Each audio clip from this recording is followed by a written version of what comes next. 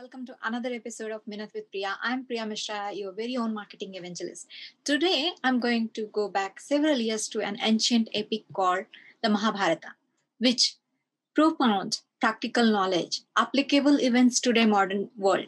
Here are at least 4 management lessons you can learn. Lesson 1. Leadership is not just about power, but the ability to empower others. In the entire epic, Lord Krishna was leader who guided, supported, and motivated the Pandavas, helping them develop all the skills required to fight a war. This a leader organizes strategies and manages people efficiency. Listen to strategy is all about utilizing the right tool at the right time. You all will agree. Strategy doesn't just consist of people, material, system, and purpose. It is about invoking these at the right time and using them in the right way. Lord Krishna brought sons Abhimanyu and Ghatotka at the right moment in the army of delivering justice to the enemy. Third lesson is a good mentor is worth an entire army.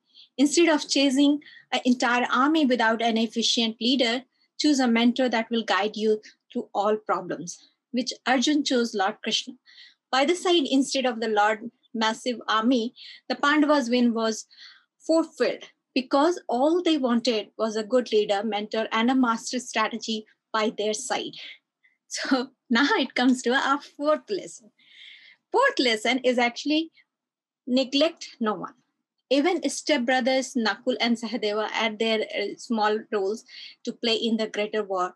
They healed all the soldiers in their side and helped them bounce back into the fight, thus sustaining the army. The brothers were never ignored and consistently recognized by their effort.